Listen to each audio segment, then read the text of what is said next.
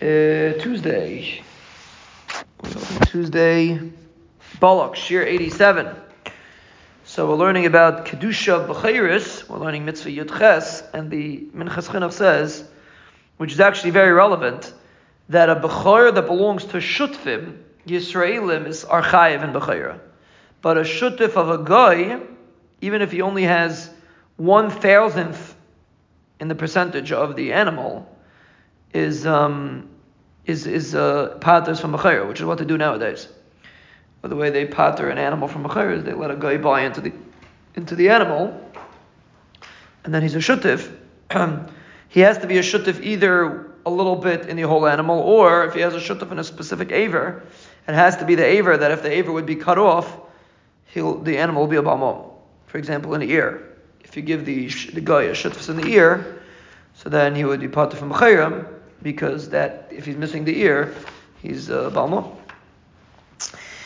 Regarding a Yotze Dofen, so the halacha is a Yotze Dofen is not considered, doesn't have Kedushas Bechora, and the animal that's born after that also doesn't have Kedushas Bechora. But let's say part of it comes out derech Dofen, and then most of it comes out derech Rechem, it's machlokes Rishonim. It's shal in the Gemara, it's machlokes Rishonim how we paskin. The Rambam's shita is that it's not Kaddish, because the beginning of the Leda was derech Dofen, as a Syrian, and therefore it's not Kaddish, and the Rosh and the Torah say no, that it is Kaddish, since most of the animals born derech Rechem, so it is Kaddish, machlokes Rishonim, if a partially born derech Rechem is Kaddish or not. We discussed regarding year, how when a Bechor is considered that he has a year, so you have to be marked of the Bechor within the year. So Bechor Tam, you count from 8 days when he's ready to bring as a carbon, a Bechor Balmum. So then if you know for sure he was born full term, so then you count from the day he's born, because you could eat it right away. If you don't know, then you wait 8 days. And therefore you count 8 days from when the animal's born, then that's when you start counting for the animal, for the year of the animal.